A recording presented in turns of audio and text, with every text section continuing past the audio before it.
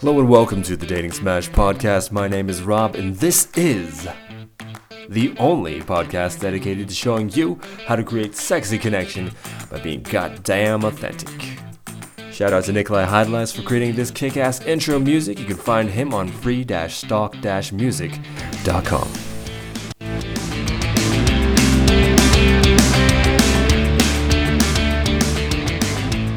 Hello, my name is Rob, and this is Dating Smash. Today we are covering the Millennial Guide to Loneliness and Dating. Whoa, drama. Okay, so here's the problem. Modern dating is a big fat fail in my book. But why do I say that? I mean, there are obviously plenty of people who seem to love Tinder, Hinge, Bumble, or whatever it is kids these days are using to get laid. And there are, presumably, families and relationships that do work out, that start online, right? That start from modern dating. But the metric that we're going to be talking about today is loneliness. And why is loneliness so important?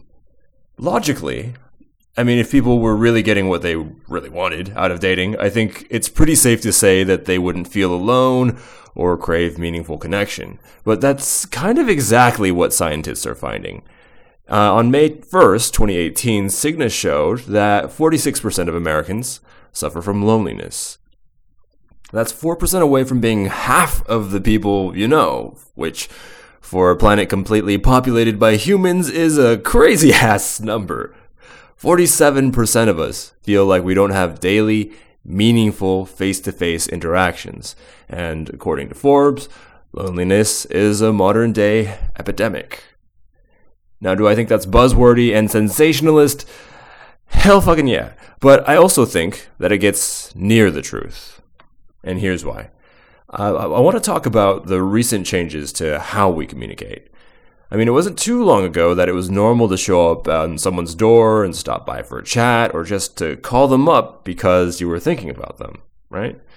And if you are past a certain age threshold, none of that will make sense, but do trust that used to be part of culture. People would just call each other, and they'd pick up, and conversations were had. It's a bit weirder now getting a call from someone these days, though, isn't it? It's kind of like, what happened? What's wrong? What's the emergency? I'd argue that these days the socially appropriate norm is to text or to message over Facebook, Twitter, Instagram, Line, Slack, or WhatsApp. It's not easy to get someone to commit to a call. You can't even get me to check a voicemail these days, even though it takes up literally like 20 seconds of my time. So we've basically switched from voice-based communication to text. We send an average of 8.5 billion texts a day as a nation, and that's just over SMS. So it's not including database apps like Facebook. So according to smartphone data analysis, 85% of our phone time is dedicated to messaging apps. Like it or not, social media is the new normal for communication, and there are plenty of studies that show that this new trend doesn't actually help us feel connected or loved no matter how much we use it.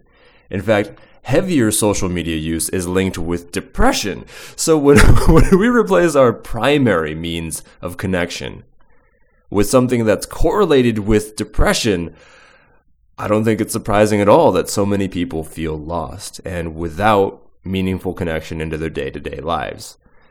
So the example that springs to mind is my GPS. I love it. I use it literally every day. And because I do, I've completely lost the ability to navigate without it. Like if I ever lose my phone, I am boned, right? I won't know where I am or how to get back to where I need to be. And I suspect that we're seeing something very similar happening, just with communication. That is, when I'm taken away from the structure of social media and texting, I will begin to feel a little lost, right? Like if you throw me into the middle of a holiday party or you ask me to meet some strangers, it's not going to be comfortable for me, right? That sensation of being dumped into a dinner party without knowing anybody else. Everyone feels a little bit out of their element in this stage. Why? Because arguably we've been trained to communicate in a completely different way. This is no longer normal.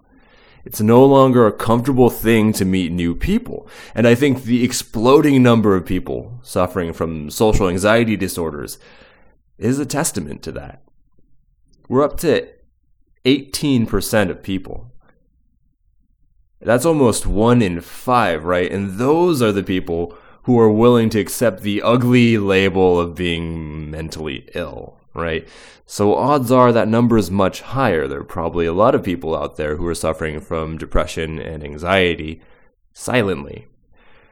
So I think it's fair to say that we've lost our way. We don't know how to communicate anymore. Now that is a big claim, so I'm going to give you some examples.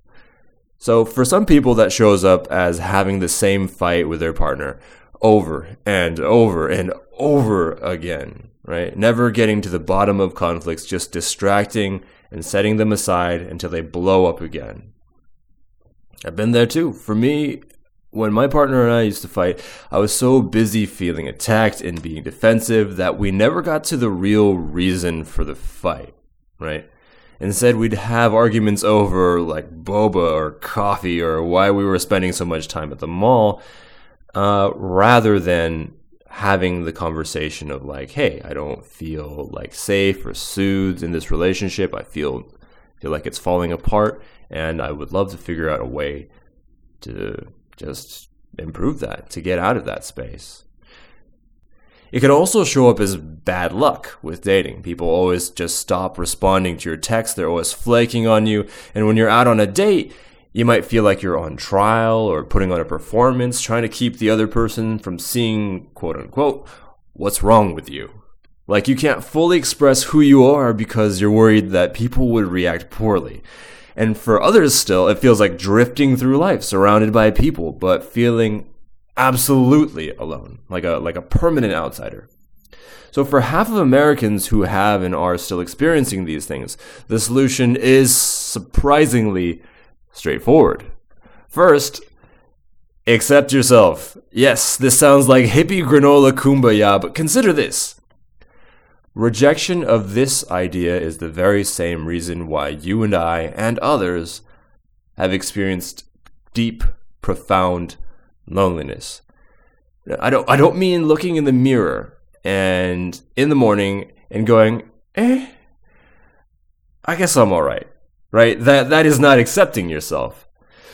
I mean digging into what you're ashamed about, what you hate yourself for, what you hate others for, and finding a way to forgive yourself and love yourself anyway.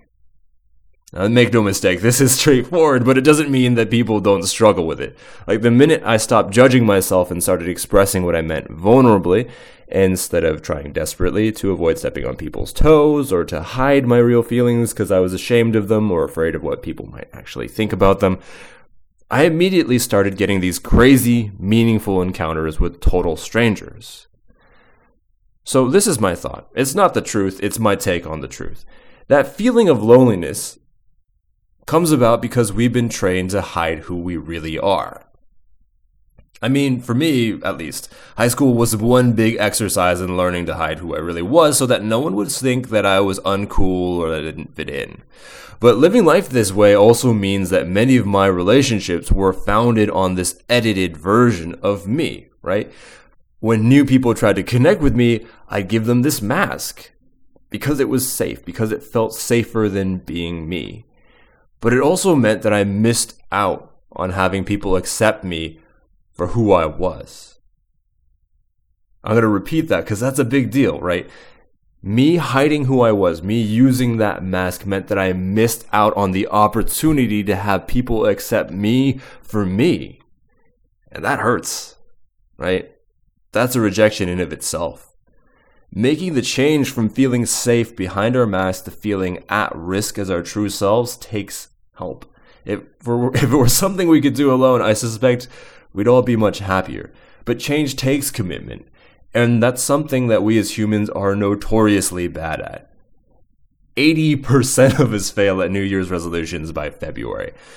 And the pattern that I used to fall into all the time is I fail, and then I quit.